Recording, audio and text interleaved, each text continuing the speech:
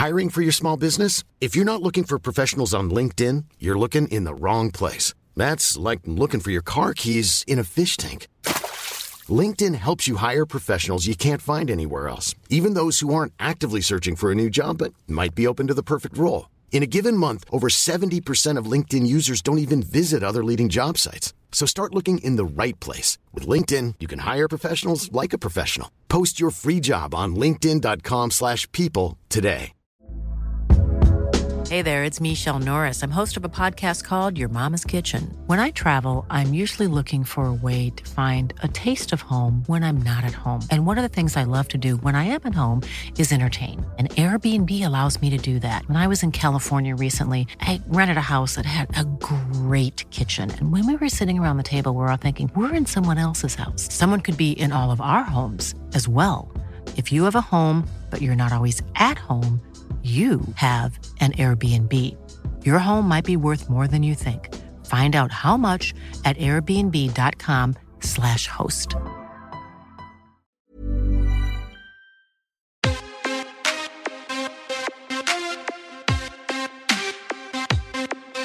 Welcome to the MMA Fan Podcast. Ladies and gentlemen, I give you Stu and Blake. Hello and welcome to the MMA Fan Show. I am Blake Harrison. Joining me as always is Stu Whiffin. How you doing, mate? I'm all good, mate. I'm all good. You all right? I'm very good. And I'm even better because we're joined by a ranked, and I say that again, ranked number 14 featherweight in the world in the UFC, Lerone Murphy. Mate, how you doing? I'm doing good. Happy to be on here with you guys, and that rant sounds really good. I'm enjoying that status. Well, right I was going to ask you, like, how does that feel? You've been working. Firstly, apologies to anyone listening to this. If you could just hear bang, bang, bang. We're recording this on bonfire night. There are some fireworks in the background. A Stu, me, probably you as well, Lerone. It's going to go a bit crazy. So forgive us for all the pops and bangs that you might hear in your headphones. But yeah, Lerone. Before we get onto obviously UFC 295, you're now ranked. You've been working towards this for so long. How does it feel to have that number next to your name? It just feels like the warm-up's over almost, and it's like it's time for the real work now. I just know that it's nothing but big fights from here onwards. So I'm excited, man. I'm excited for all the challenges ahead. I feel like there's some big challenges ahead. I'm dying to just get to work. Fantastic. And what you mentioned big fights, but like, what's bubbling? What's going on, mate? What you got? Do you know what's going on next? Do you know what? I've not heard anything yet because I've been recovering from an injury. I had a little surgery, so I feel like they're waiting for me to say I'm ready now. And then they'll say here's a matchup. But I feel like any of them fights in the top 15 are big fights. I don't mind who I get. I'm looking forward to any of them fights. But I feel like I'll be probably fighting around February, March. Time. I mean, traditionally March is a London card as well. I mean, I have heard rumours that the UFC may not be going to London next year, and they might be going a bit more up north around your end. So, I don't know if that'll be March or Look July. Look at you dropping the goss all over these podcasts, mate. I hear things. Have you heard anything, Lerone? No, I've heard a few things myself, and I want to hear the facts though, because it's like I would definitely wait for that card if they come to Manchester. It's like, how can I miss that card? I'm the only Mancunian in the UFC. Wow, yeah, I'm trying to think. I was like, oh no, but yeah, Aspinall's like Wigan. You're the only Mancunian in the UFC. Then you got to be on that card, then, man. You have to. Exactly, yeah, you can't be Mr. Abu Dhabi anymore. You got to be getting over to Manchester. You know what? Yeah, you know what? I've been dreaming about. Yeah, I've been dreaming about. Obviously, I can't look past anybody, but I've been dreaming about them doing the Manchester card in July. I fight somebody in March, one of the guys in March, and I fight again in July, maybe Barbos or someone like that at home. That would just be crazy. Like, that's just like sort of dreams are made of. And featherweight is a bit of a mad division at the moment in terms of, like, really, if you wanted to fight soonish, there's not many people available. Like, I was looking at it now, like Bryce Mitchell, Dan Ige only fought a month ago, and I think like Ige or someone like that could be a really good fight for you. Yusuf Barbosa had an absolute war only recently, so Barbosa probably won't fight till the summer of next year, given that him and Yusuf had an absolute war. Evloev's booked, Giga Chikadze's booked, Calvin Kattar, I don't know when he's coming back from injury, but that could be a really fun fight as well. But Alex Caceres is the only one that I've seen that's not booked, but he's technically ranked one place behind you. Like, but are you just like, I don't care, just anyone in the top 15?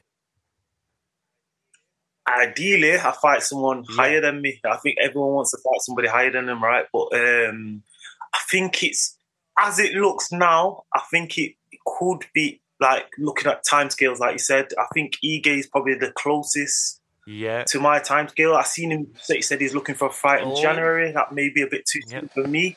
But I feel like he'll wait a month to fight me. If not, like, I don't know. We'll see, innit? We'll see. But anybody, I'll be ready. Fantastic. Right, well, you're joining us today because we're going to be talking about what's going down at Madison Square Garden this weekend, UFC 295, which should have been Jones versus Stipe.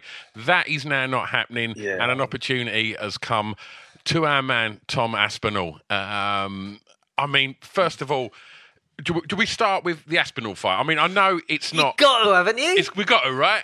Yeah, I mean, it's a Brit, an Englishman going for... I know it's an interim, but it's going for the heavyweight title. I mean, this is massive news. So I know that Yuri Pereira is the main event technically, but I think we've got to start with Tommy Aspinall.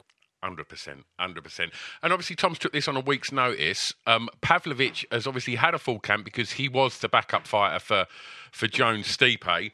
I mean, Lerone, if we were to ask you from a professional point of view, what would you be saying to Tom in his approach to fighting somebody that's got serious hands like Pavlovich? Well, Tom's got excellent boxing himself. I feel like that's his game, right? Good boxing, good jiu-jitsu. So I think stylistically, it's a good fight for him. Pavlovich is dangerous against anybody, any heavyweight. It's just like, I feel like he's just got to go into the fight, be safe for the first round, maybe try to get a takedown, take away that explosive power from Pavlovich, and go look for the submission. It's a great fight. And I'm looking forward to that fight, man. I hope Tom can go out there and do it. I think it's his time. I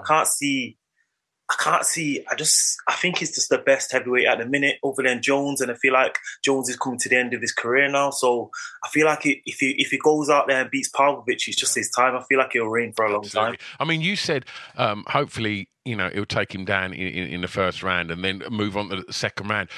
Aside from, I think it was when he fought Arlovsky, and I think the same can be said for Pavlovich. I don't think either of them have really got out the first round for the last 6 or 7 of their fights. So, a little stat on that is I think Tom Aspinall has the shortest average fight time in the UFC, and the second shortest average fight time in the UFC is Sergey Pavlovich. So this ain't gonna last very long, I don't think. And that makes you think as well. Tom taking this on, as you said, like 2 weeks' notice. Weight's not going to be a problem because he's heavyweight. Cardio probably won't be a problem because it probably ain't going to last very long. But Lerone is like sharpness, that kind of like match fit thing. Like when you've been in a camp for 8 weeks or whatever it is everything just a little bit crisper? Whereas 2 weeks you're like, oh, you're rushing it all. Like, can that play a factor?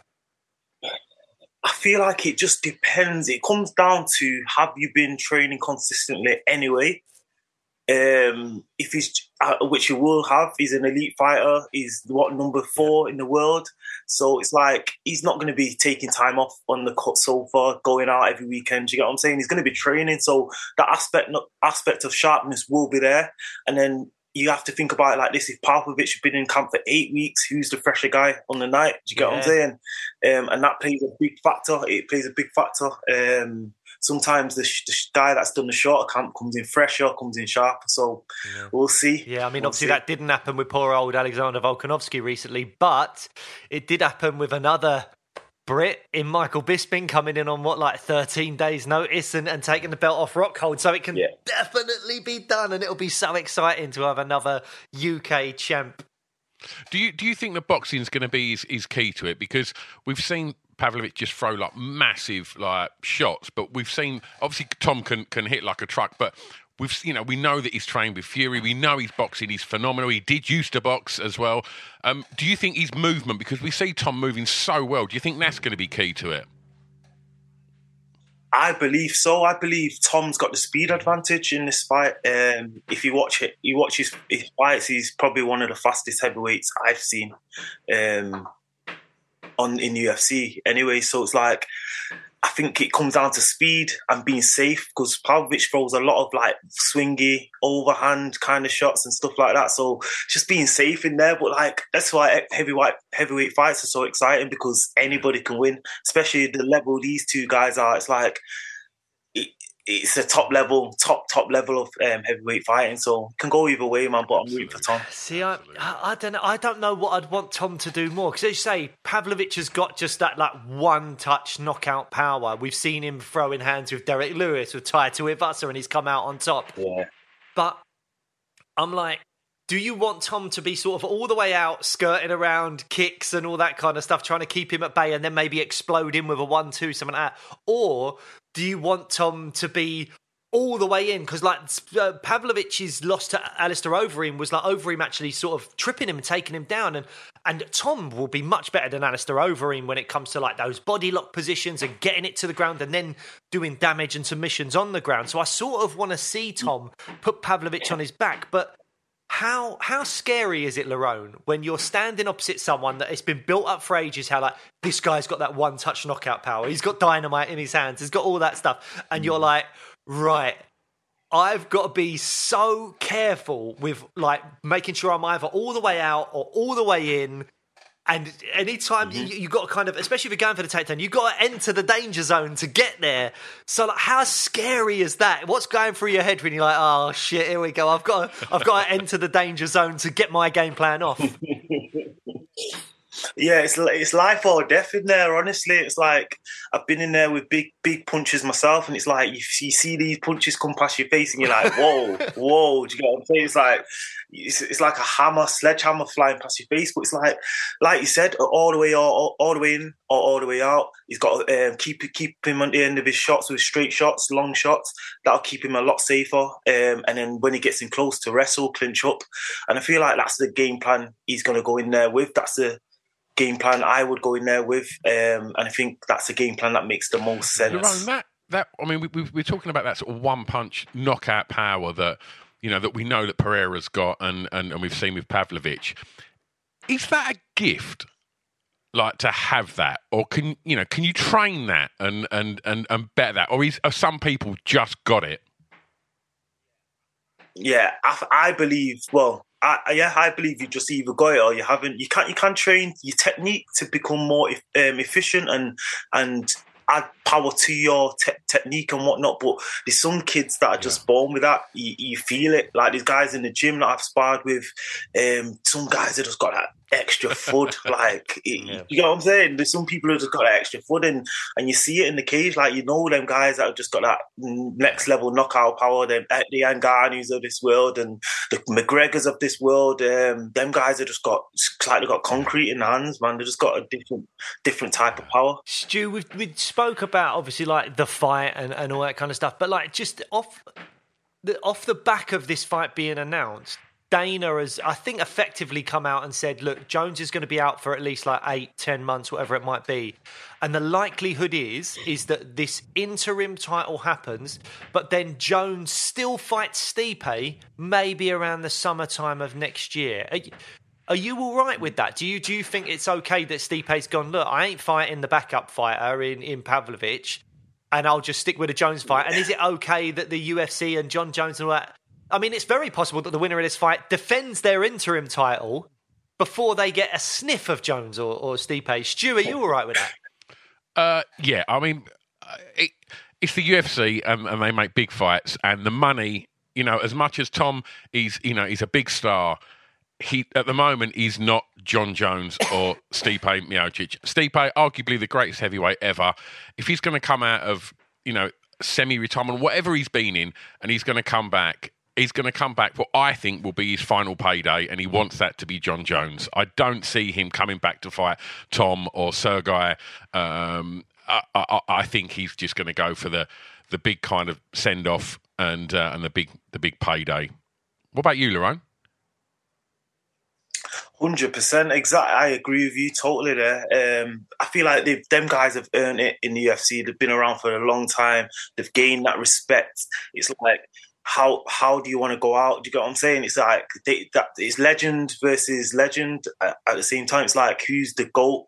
Who's the heavyweight GOAT? So it's like, it's a fight everybody wants to see. And why would they then risk Aspinall versus Jones or Aspinall versus Stipe, and we never get to see the Stipe Jones fight, right? Because the UFC must also know something that we don't. They're probably both on their last fight as well, which I think rumours have been circulating about that. So it just makes sense. It just makes sense. Let them two fight.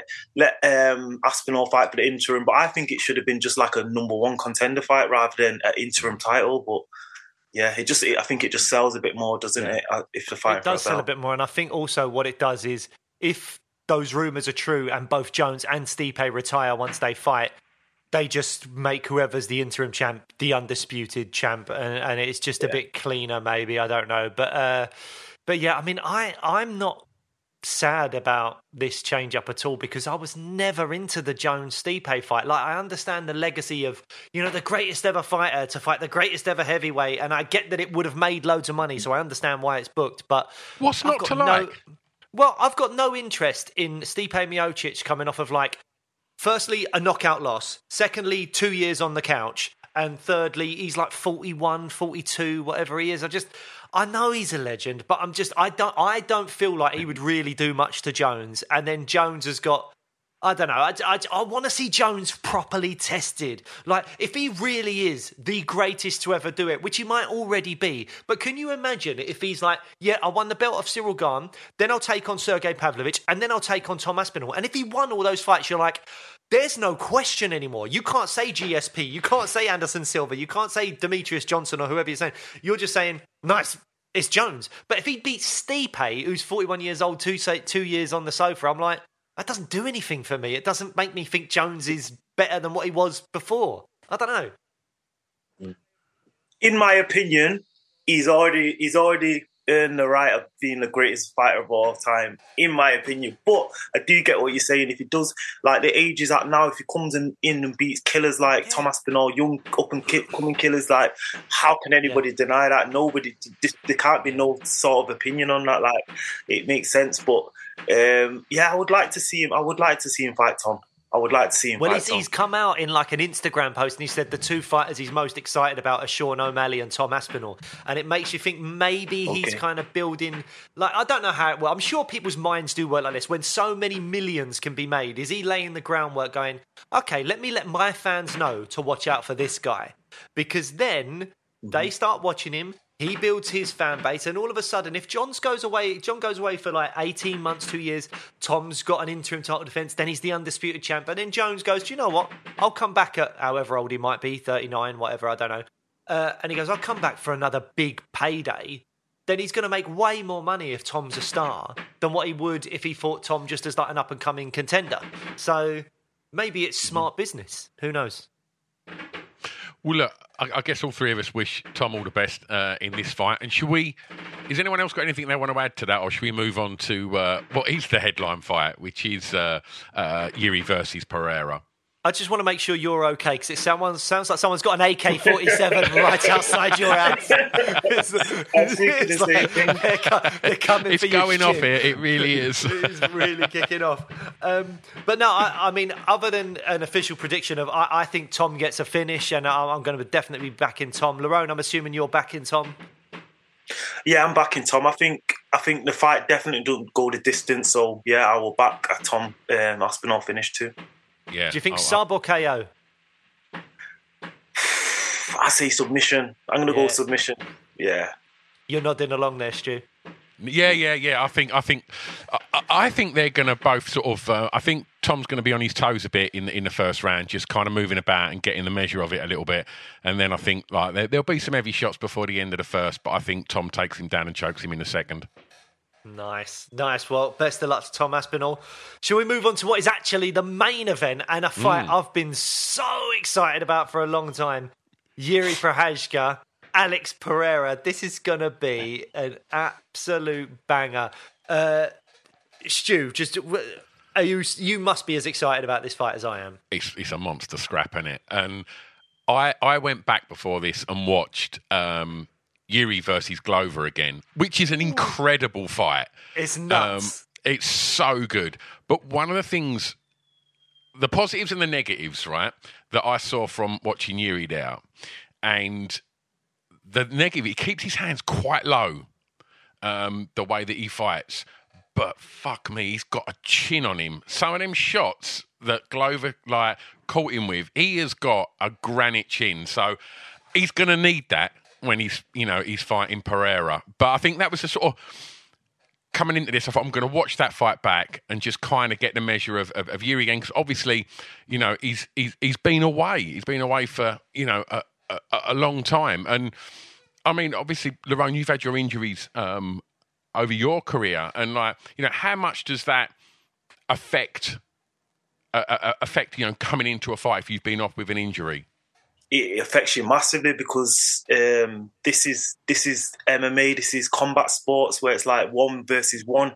It's not like football where you can kind of let rely on your teammates to carry you through the game. It's like you've got to be on your job when you're fighting. So it's like, and you're coming straight back into the top level, a title fight at the top of the top level. So it's like, I feel like you can almost lose a step of that competition. I've heard Dominic Cruz say there's no such ring as ring rust, but I believe there is. It comes down to sparring a lot as well, getting the right sparring and stuff, maybe travelling for sparring. I don't know if some guys do that at the top, but you definitely don't come in the same. I feel like you even see boxers do it. They have tune-up fights and stuff like that. So it's only the UFC where we don't get tune-up fights. We go straight back into the fire.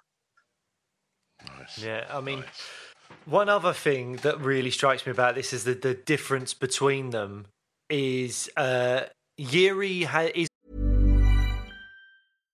If you're looking for plump lips that last, you need to know about Juvederm lip fillers. With Juvederm Volbella XC and Juvederm Ultra XC, your lip look, whether it's subtle or bold, can last up to 1 full year with optimal treatment and no additional maintenance. Find a licensed specialist and see if it's right for you at Juvederm.com today. That's JUVEDERM.com. Add fullness to lips in adults over 21 with Juvederm Volbella XC or Juvederm Ultra XC. Do not use if you have severe allergies or a history of severe allergic reactions, or if you're allergic to lidocaine or the proteins used in Juvederm. Tell your doctor if you have a history of scarring or taking medicines that decrease the body's immune response or that can prolong bleeding. Common side effects include injection site redness, swelling, pain, tenderness, firmness, lumps, bumps, bruising, discoloration, or itching. As with all fillers, there's a rare risk of unintentional injection into a blood vessel, which can cause vision abnormalities, blindness, stroke, temporary scabs, or scarring.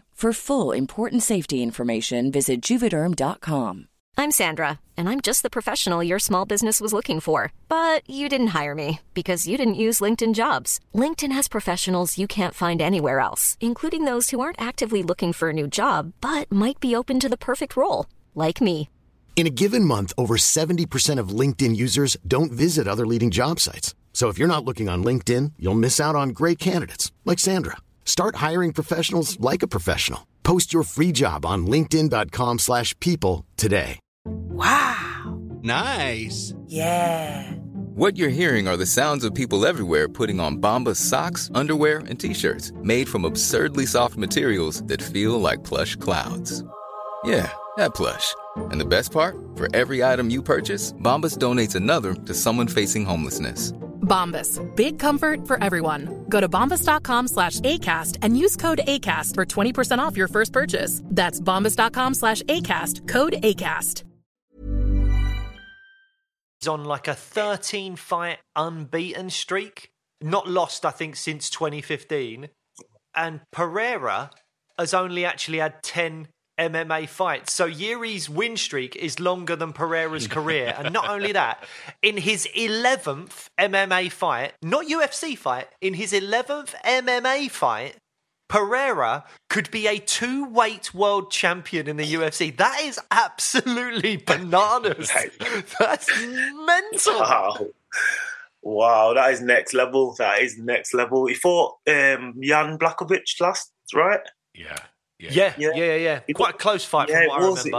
It was. He looked decent in that, but I feel like this is another step up in competition. I know Jan's been a title holder before, but I just feel stylistically, Yuri's going to pose a lot of different threats than Jan Blachowicz. Yeah. He's chaotic, isn't he, Yes. Yura? Are you about to say, how do you prepare for someone like him? Yeah.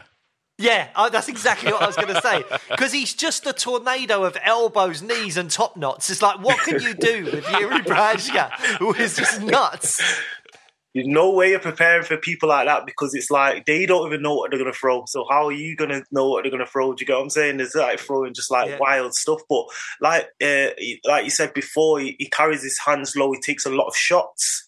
And Pereira's one of the biggest hitters in that division. Even though he's gone up, he's one of the biggest, hardest punchers. So I can't see him going the distance this fight. I feel like he's going to get knocked out, you know. Yeah, I agree. I mean, you're talking about Pereira moving up. I don't know how he ever made middleweight. Like, he looks like a beast at light heavyweight. How he made middleweight is absolutely bananas.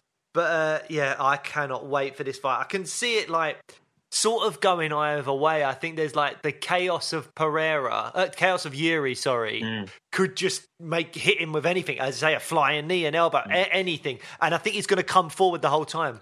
But equally, Pereira, like Pavlovich, has got that kind of death touch on him, and he can just put you to sleep with one strike.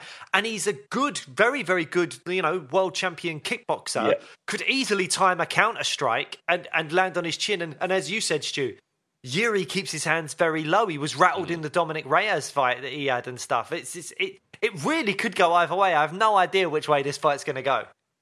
Do you think there'll be much grand sort of action on there? Do you think like Yuri's going to try and take him down? I think he would be smart too. We've already seen that Pereira has an average ground game. I feel like that if he's got any weakness, that is his weakness. It's his clear weakness. It's a clear route to victory. I think Yuri's going to mix it up and definitely wrestle. He's going to throw some wild strikes into takedowns or whatnot. I feel like that's the route to victory for me. If it's going to go anywhere, definitely try to tire him out on the ground, look for a submission, and then he levels out the playing field when you get to stand up again. Do you get what I'm saying? Like, he's lost the explosiveness and he's a bit more tired, and then he's worrying about the takedown too. It's mixed martial arts, not K1. Do you get what I'm saying? So it'd be smart for him to go out there and wrestle a bit, at least. Yeah. I think maybe that's smart. I don't think Yuri's going to do it, though. I think he's just going to go crazy. and that's why I'm excited. If he shoots for a takedown, I'll be disappointed. I want to see carnage. That's all I want to see. Lerone, does that ever happen where, like, you're fighting somebody like Pereira, where that his strength is his kickboxing and his hands, and however good you are on the ground, do you think, does sometimes ego get involved and you just think, do you know what, fuck it, I'm going to try and beat him at his strength? Does that ever factor into fighters' brains, do you think? Not so much mine, but I've heard a lot. I've seen and heard a lot of fighters just do that. Oh, I'm going to try and beat him at his game and stuff like that. I just feel like it's best to go the easiest route to victory in this fight game. Like, anything can happen in these small gloves. Anything can happen. We've seen it time and time again. So it's like, try get in there, take as less damage as you can and win the fight, finish the fight. Do you know what I mean? Obviously, for fans, us fans, when we're watching the fights and stuff, we want to see carnage. We want to see hell break loose. Like, we want to see stand-up wars, Gaethje type. That's why they're fan favourites. Do you get what I'm saying? Because they're exciting. But if you're going into a title fight, I feel like the best way is to go and try and just win the fight, innit? So wrestle. And it's the fairy tale, isn't it? It's the fairy tale if Pereira can take the belt back off of Yuri and knowing that he's got Glover in his corner. Like, that's a lovely little fairy tale ending. That I'm loving that. Do you reckon that plays on his mind? Like, in terms of, like, you know, getting revenge for your coach. Do you reckon that will enter his mind?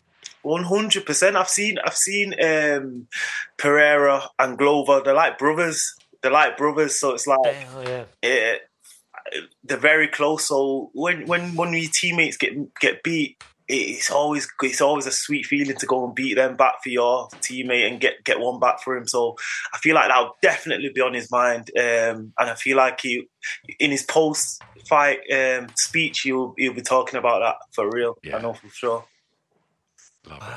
I would love to stay on the fence for this fight, but I think we should all get off the fence and make an actual prediction. Stu, who's going to win? Yuri, I think maybe third round.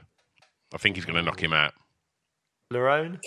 Before we had this talk, I was going to say Pereira, but we had this talk and we've kind of broke down a few little bits about the fight, what have made me think, and now I'm going with Prohaska, even though he's the underdog. Knockout? I can't. No, don't know. No, I can't see him finish. I can't see him knocking him out. Maybe decision. Okay. What about you, Blake? I was leaning Prohaska, but you know I'm not a sheep guy, so I'm gonna go Pereira. But I genuinely think it could be either of them. But I'm gonna go Pereira. I think there's very big possibility that Prohaska comes at him jumping around and doing all sorts of crazy stuff with his hand low, and Pereira just times one on his chin. And that's it. Good night. He's just there, slept in the middle of the octagon. It could very easily happen. But really, look. Do you know what'll happen? I've been so excited about this fight. I know what's going to happen. They're going to go into like a little clinch within the first 30 seconds, and Prohaska's shoulder's going to pop out of his socket, and then we're all going to be like, "Oh no!" That's the worst. It's going to be a terrible one. And light heavyweight has got really bad luck at the moment. We haven't talked about this enough. Prohaska and obviously Jones leaves. We end up with Prohaska Glover at one point, which was, unbelievable fight. But then Prohaska's injured. Then there's the draw between Jan Blachowicz and Ankalaev. Yeah. That allows Jamal Hill, as you say, to come in. Yeah. He wins. And then he gets injured. And now we're here. Like, light heavyweight is cursed at the moment. We could have something crazy happen. The reason I want Pereira to win as well, obviously I like him as a person as well, but I want to see him and Jamal Hill. I think that would be fireworks. That's a banger of a fight. That is, and I think it's like, to be fair, I'd watch, if you said to me Prohaska Jamal Hill or Pereira Jamal Hill, sign me up all day long. Yeah. I think both of those absolutely cracking fights. And I'm kind of hoping that for the craziness, I want to see Johnny Walker beat Ankalaev if that fight's rebooked. Because as much as Ankalaev is really, really good, he's not as entertaining as what. Imagine Jamal Hill. Imagine Johnny Walker versus Yuri Prohaska. That is just wild. Madness. That is wild. I would love to watch that fight so much. That is wild. That's what I'd like to see. But yeah, you wouldn't want to be the ref in that fight, would you? No. You would be getting out of the way constantly. Ref's got to wear a helmet. Oh, there's going to be some strays in that one. Right, let's move on, if we can, to Mackenzie Dern, Jessica Andrade. Andrade really, really active lately. This is her 5th fight this year. Wow. 3-fight losing streak. But she's on a 3-fight losing streak. But it's like to killers, mate. Well, that's the thing. She's only 32, but she's had something like 25 UFC fights. Not just fights, 25 UFC fights. Wow. At 32, she's fought the best of the best. Like, is she on the decline? Is she wearing down, though, even though she's only 32? Or is it just that she has fought 3 absolute killers? She fought Yan Xiaonan, who's #1 contender for the strawweight belt. She's fought Tatiana Suarez, who's an absolute beast in that division that could very easily be a champion within the next year. And then she fought Erin Blanchfield, who arguably is the best flyweight in the world right now. She just hasn't quite got her title shot yet. So she's not losing to Muggs, as you say, but I think Mackenzie Dern is a level down from that group of people that we've just mentioned. So I wonder if this will really tell the story of exactly where Jessica Andrade is at the moment. Lerone, you got any thoughts on this fight? I feel like it's a good matchup. Like you said, it's a level down from the fight she's had 3 previously. Mackenzie's a very good grappler, though. She's been getting, Andrade's been getting out-grappled very recently. So, and I also said, like you said, 5 fights this year. I feel like she's just at the point where it just is. She don't think she's going to be champion. It just is what it is. She's just fighting, just staying active. I don't think. I feel like. I feel like she's just done it all, hasn't she? Really, she's kind of done it all. She's been there, done that. She's just fighting now. She's almost like, I don't want to sound disrespectful, but she's almost like a gatekeeper now. Yeah. No, I hear that. Stu, what's your thoughts? I kind of echo what Lerone says. I think like she's been so active. I think she's just going into training camp, rather than kind of recovering and maybe sort of getting back in the gym and training on techniques and stuff. And I think that, I don't know, I don't necessarily think, I think Dern's going to struggle to take Andrade down. But I do think Andrade will win this fight. I do think that her hands. It's the biggest step, as you know. We've sort of touched on that. It's definitely the biggest step up to date for Mackenzie Dern, and I think she's, yes, she's coming off of 3 losses, Andrade, and we spoke about who those people are, but she has got dynamite in her hands, and I do think that this is a big test for Mackenzie Dern. What about you, mate? Yeah, I think Mackenzie Dern's got that kind of jiu-jitsu style that, like, I find it slightly frustrating, and I don't know what it is, but it's like you watch fighters that are like unbelievable jiu-jitsu practitioners, but they haven't mastered taking people down yet. It's almost like they can get an overhook or whatever and pull guard, or if they're being taken down, then they can, do their thing. But I feel like there's so many people like Damian Maia, and with all due respect to him, and I love the man, Paul Craig sometimes a bit like this, where he wants to fight on the ground. Whether he's on his back or on top, it doesn't matter. He's lethal down there. But just that they don't seem to be able to really get that double leg going or that single. And I don't know what it is, because I just don't know enough. Lerone, maybe you can enlighten me on this, on what it is. Like, why some of these great jiu-jitsu practitioners just sometimes really struggle with the wrestling side of getting it to the ground? Yeah, from what just popped into my head then, from a quick thought, is like, because they've spent so much time in jiu-jitsu, they've not spent any time in wrestling. And these people are like elite level jiu-jitsu. Do you get what I'm saying? It's the only people that have like jiu-jitsu and wrestling are like the Dagestanis that have trained a wide range of martial arts from young. Do you know what I mean? And I feel like they're the only guys that have that full game.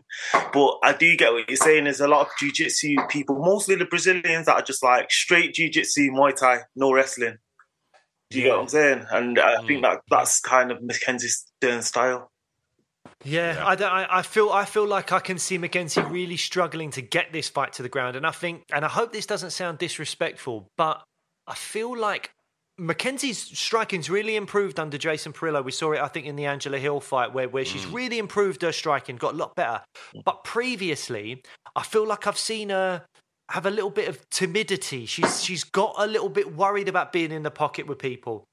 And if you're in any way concerned about the striking exchanges, the person you don't want opposite you is Jessica Andrade, because she will lay those punches thick and fast on you. So, I agree with you, Stu. I think Andrade gets this done because I can really see her cracking Mackenzie Dern early, and Dern just being quite rattled by that, and just having that thing of like, I'm going to try and clinch up and just pull guard, and it's not going to work, and Andrade's just going to stand herself over her, and I think it's going to be a tough night for Mackenzie Dern. Yeah, I agree. Lerone? Well, I'm not a sheep, so I'm going to go with Mackenzie Dern. Good man. Well, look, let's move on to your division, Lerone, and it'd be interesting to know how much you keep an eye out on fellow featherweights. Like, we've got unranked, but Pat Sabatini and Diego Lopez. Now, I didn't know anything about Diego Lopez until he came in on short notice to fight Movsar Evloev, and then I was like, oh shit, this guy's really good. Talk about good jiu-jitsu. He's really good. He looks big for the weight class as well. Do you pay much attention to the guys in your weight class, even though they're a bit maybe lower down the rankings? I watch everybody down to the contenders because I know whether you're going up the ladder or down the ladder, you're going to come against some of these guys at some point. Do you get what I'm saying? Yeah. So I like to just keep an eye on everyone. And like you said, I watched this fight against Movsa. I didn't know anything about him beforehand. And then I was shocked. I was like, wow, how come this guy's not been in the UFC already? Like, where's he come from almost? And he looks very, very good, very dangerous. I reckon he'll be in the top 15 after this fight. I think he'll get a shot at the top 15 after this fight. So I'll be watching that fight. I'll be keeping a close eye on that fight. I think he takes that fight. I think he's a better grappler than Sabatini, and he's got better stand-up than Sabatini. So I think he's better than him everywhere, to be honest. Fantastic. Blake? Yeah, I'm gonna. I think it's gonna be an interesting one to see what Sabatini does, because obviously we saw in the Evloev fight how good Lopez's jiu-jitsu is. Like, he nearly got an armbar like twice. There was like a heel hook attempt. He's really dangerous off his back, and he seems like a big guy with half decent Muay Thai as well. But Sabatini seems to do quite well in the wrestling exchange. It's like, do you back your wrestling? And do you get on top of him and try and do the ground and pound despite how dangerous that might be? Or do you go, even though it's my secondary skill set, I'm going to keep it standing because this guy is so dangerous on the ground? Like, it's going to be really interesting to see how Sabatini plays this. Well, you seen the fight with Hamza and Gilbert Burns, right? It's a similar style stylistically, and good. It doesn't matter if you're a good wrestler or whatnot. Like, you don't want to go down there with them kind of guys, because over 15 minutes, one of them submissions, there's a good chance it's going to come off. Evliov was just fitter than him. He was in camp, obviously, at short notice. I think if them two fought on a full camp, it's a different fight. Honestly, yeah, I agree. I think that's a really interesting one. Stu, have you got any thoughts on that fight? Or do you want to move on?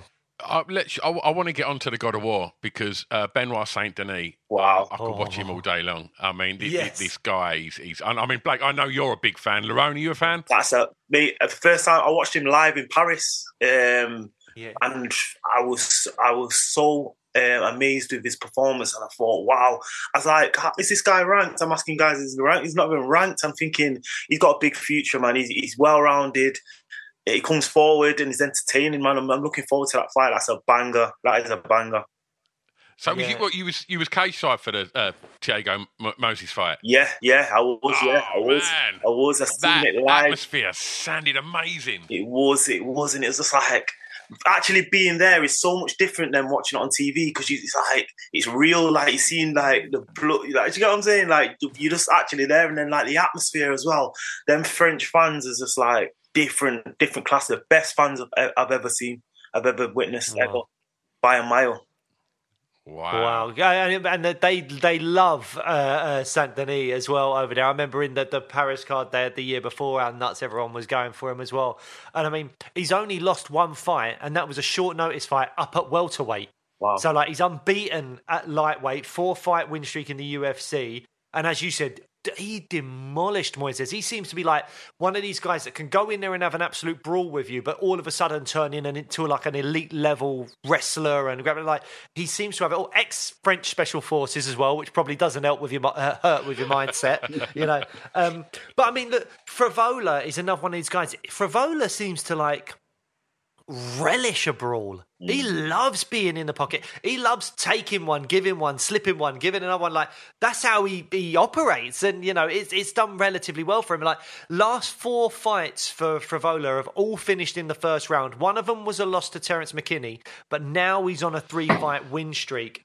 And he, as I say, he just loves a brawl. And I really think this card is opening in the best way. Saint Denis and Frivola is like exactly what you want to open a main card, to just go, there you go.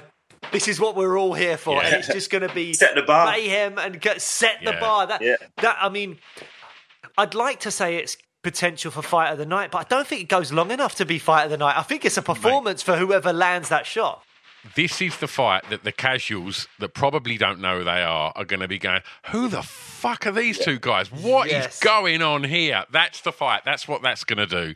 I mean, you know, Favola stood and had a big old brawl with Drew Dober, who's got big hands as well. And so I think, we're in for something really, really special with this fight.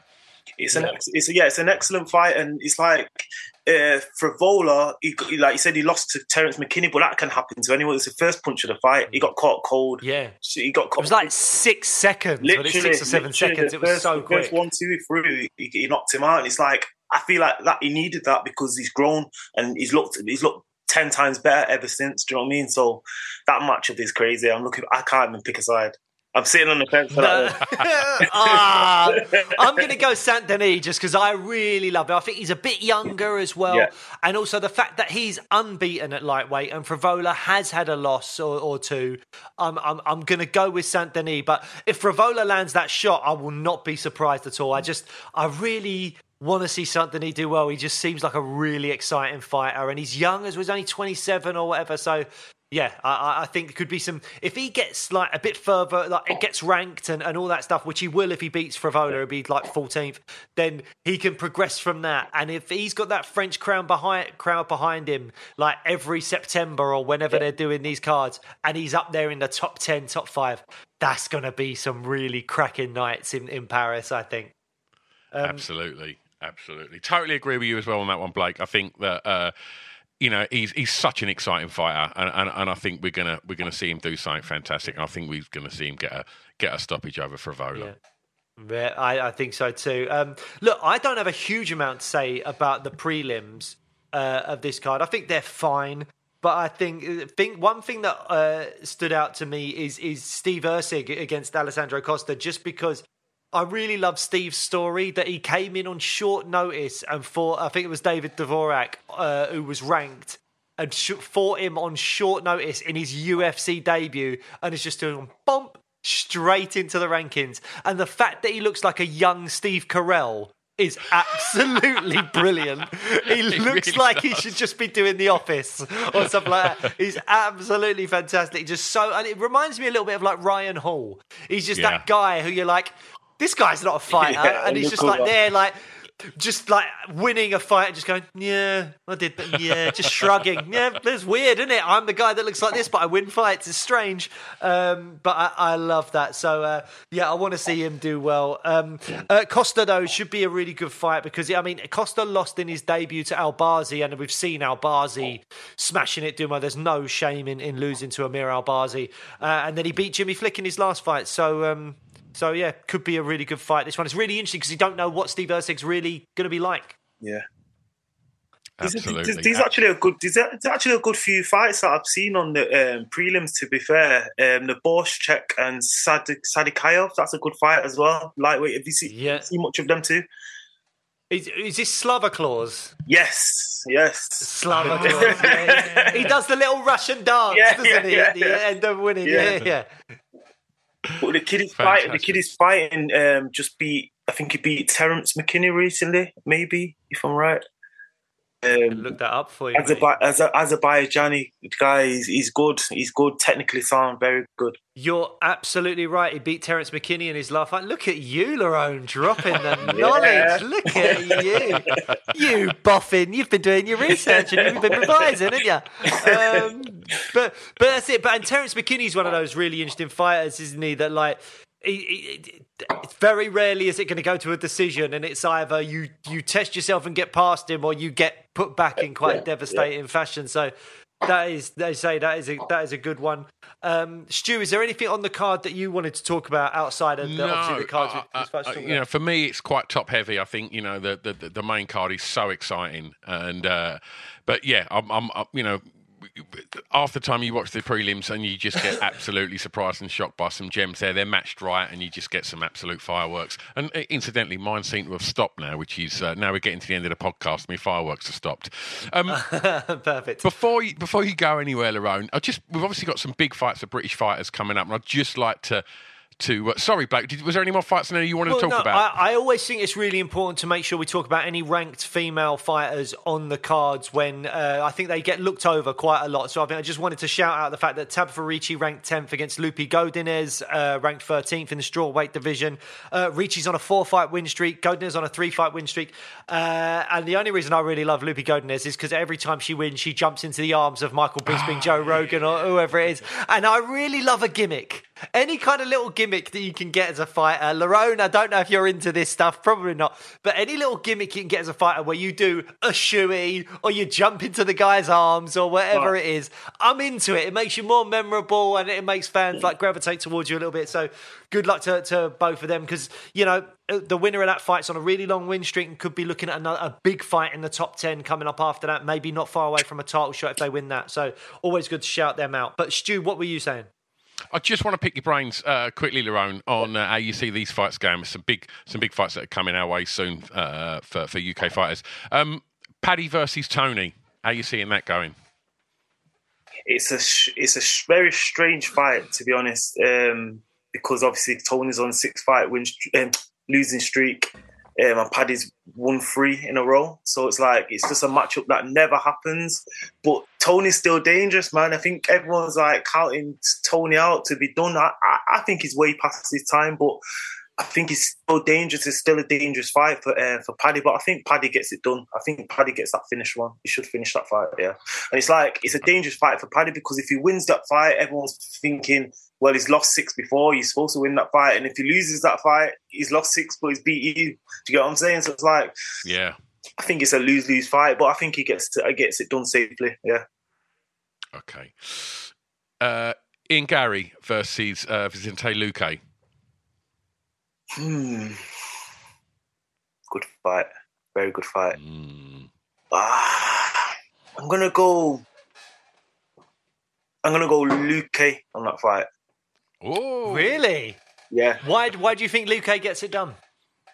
I just think the experience and it's just like a different level. Who Gary fought Magny last, right? Was that his last fight? Yeah. Magny. Yep. This is a different level. I think once you start getting into them 6s, 7s, 5s, almost it's just a different level of competition. I think Gary's a very good fighter, very very gifted, and I think he'll challenge for the title one day. But I don't think he's on Luque's level at the minute. He might surprise me, but I'm gonna go Luque.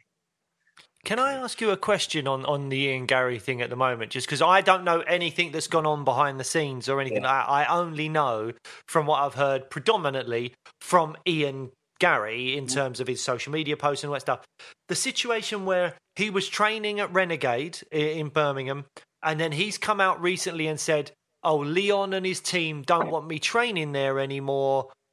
In his words, probably because they're a little bit worried about a future fight between the two of them.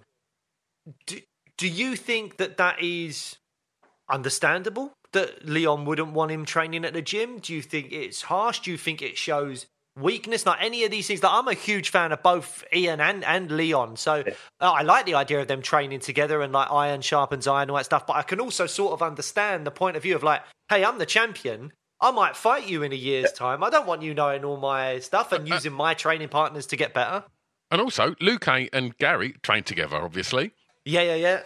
I think that's strange, and I've never really agreed with the cross training when you can fight, because it takes away that the unknown. It takes away that fear factor.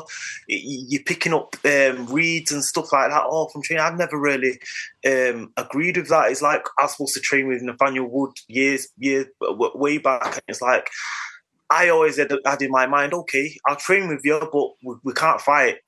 Do you know what I'm saying? It's going to be one of them. Yeah. It'll be one of them. That's how I've always looked at it. I've always told my coach, don't really want guys that I might fight in the future training at the gym. Simple as that. Yeah. So I'm on Rocky's side with that one. Yeah. Why are we training together? Why am I Rocky's like a coach at Renegade, by the way. He's one of the coaches. He's showing his techniques. Why am I going to give away all my gems to you when you could come and try and take my title? Yeah.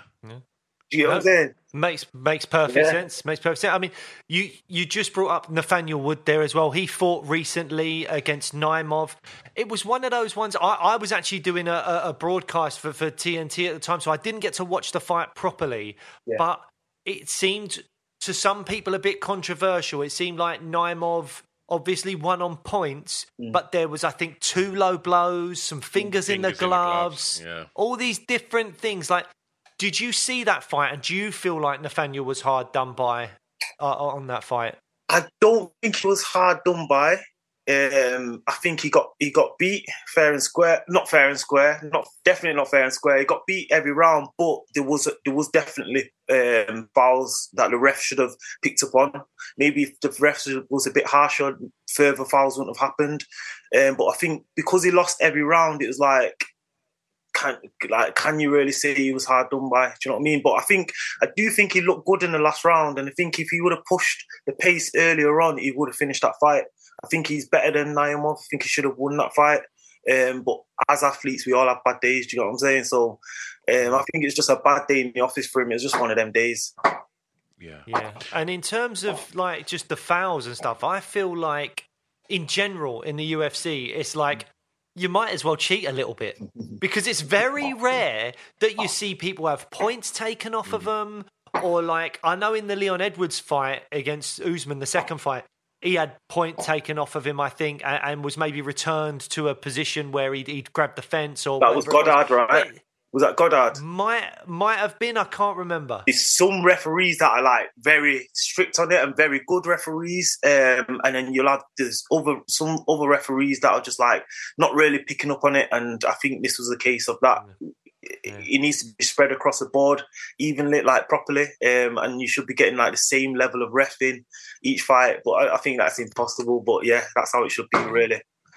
But do you ever think? Do you know what? I might as well throw in a little fence grab or a ball kick here, because I'm probably he's going to say, like, if you were tired, the chances are you're not going to get points out. If you're tired, just go, I'll just land one right downstairs on him right now, because all the ref will do is separate us. I'll get a few minutes to recover anyway, which I need, and then I mean, it just seems like cheating's almost like, well, you might as well. Yeah, you're right. They definitely need to pick up on some of these things and give harsher penalties and stuff like that. I think some of the fence grabs are like reactional, though. You don't actually mean to sometimes. You know what I'm saying? So it's hard to like differentiate that from purposely cheating and accidental. You know what I mean? And even the groin strikes. But I feel like reoccurring, you should definitely get a point taken away. Yep. And lastly, Lerone, you've mentioned Rocky already. How's that fight with Colby going to go down? That's a good fight. It's a very good fight. But I think if MMA maths doesn't make sense, like to say, but I think if you go off Colby's record, lost 2 fights to Usman, Rocky's just beat Usman twice. I can't see anybody beating Rocky for a long time, to be honest, I swear. And that's just like an honest opinion, not even just because I know him. I think he's too well-rounded. Like he's too well-rounded, too smart in there, and he knows how to win. So I can't see him losing that fight. Absolutely. Yeah, I mean, but I'm going to throw one more at you, Lerone, if it's all right, just as the last one before we go, and I hope people were hearing all the fireworks and able to stick with us with all this. But obviously in your division, Arnold Allen, Movsar Evloev, how does that one go down? Very good fight. I feel like Arnie's always been up here. He's always been very high level. But Movsar's got better and better as the years have gone by. I trained with him years ago, and he was like more of a wrestler then. I feel like he's got a lot better everywhere now. But I think, like I said before, once you get into them top couple numbers like 1 to 5, I think it's just a different level. I think Arnold's been in there with better fighters. I'm gonna go. I think Arnold gets that one done. Probably a decision or something. Yeah, nice. I agree. I'd like to see that as well. Big fan of Arnold on this show, and big fans of you, Lerone. Thank you so much for coming on the show, mate. Really, massively appreciate it. And where will you be watching UFC 295? Are you just going to be at home? You're going to stay up for it, or are you going to kind of wake up and have it on record in the morning? You know what? I've stopped myself staying up unless it's like one of them. Like, I've stopped myself staying up because it ruins my whole week. Yeah. If I'm up until 6 and 7 o'clock, it ruins my whole week, and then I don't train the next day and stuff like that. So I kind of just stay off my phone, don't look on social media, and I'll watch the fights replay in the morning. So, and then I can train to my full ability and stuff like that. I'm not losing no sleep. But yeah, I can't wait for them fights. It's a big card, and I'm looking forward to it every fight. Yeah, wonderful. Lerone, thank you so much for coming on, man. It's been a real pleasure catching up with you, mate. Thank you so much. Thank you. Good to see you guys as well. Pleasure to be on here. Thank you. No worries. Right. We'll see you later, guys. Bye-bye. Bye.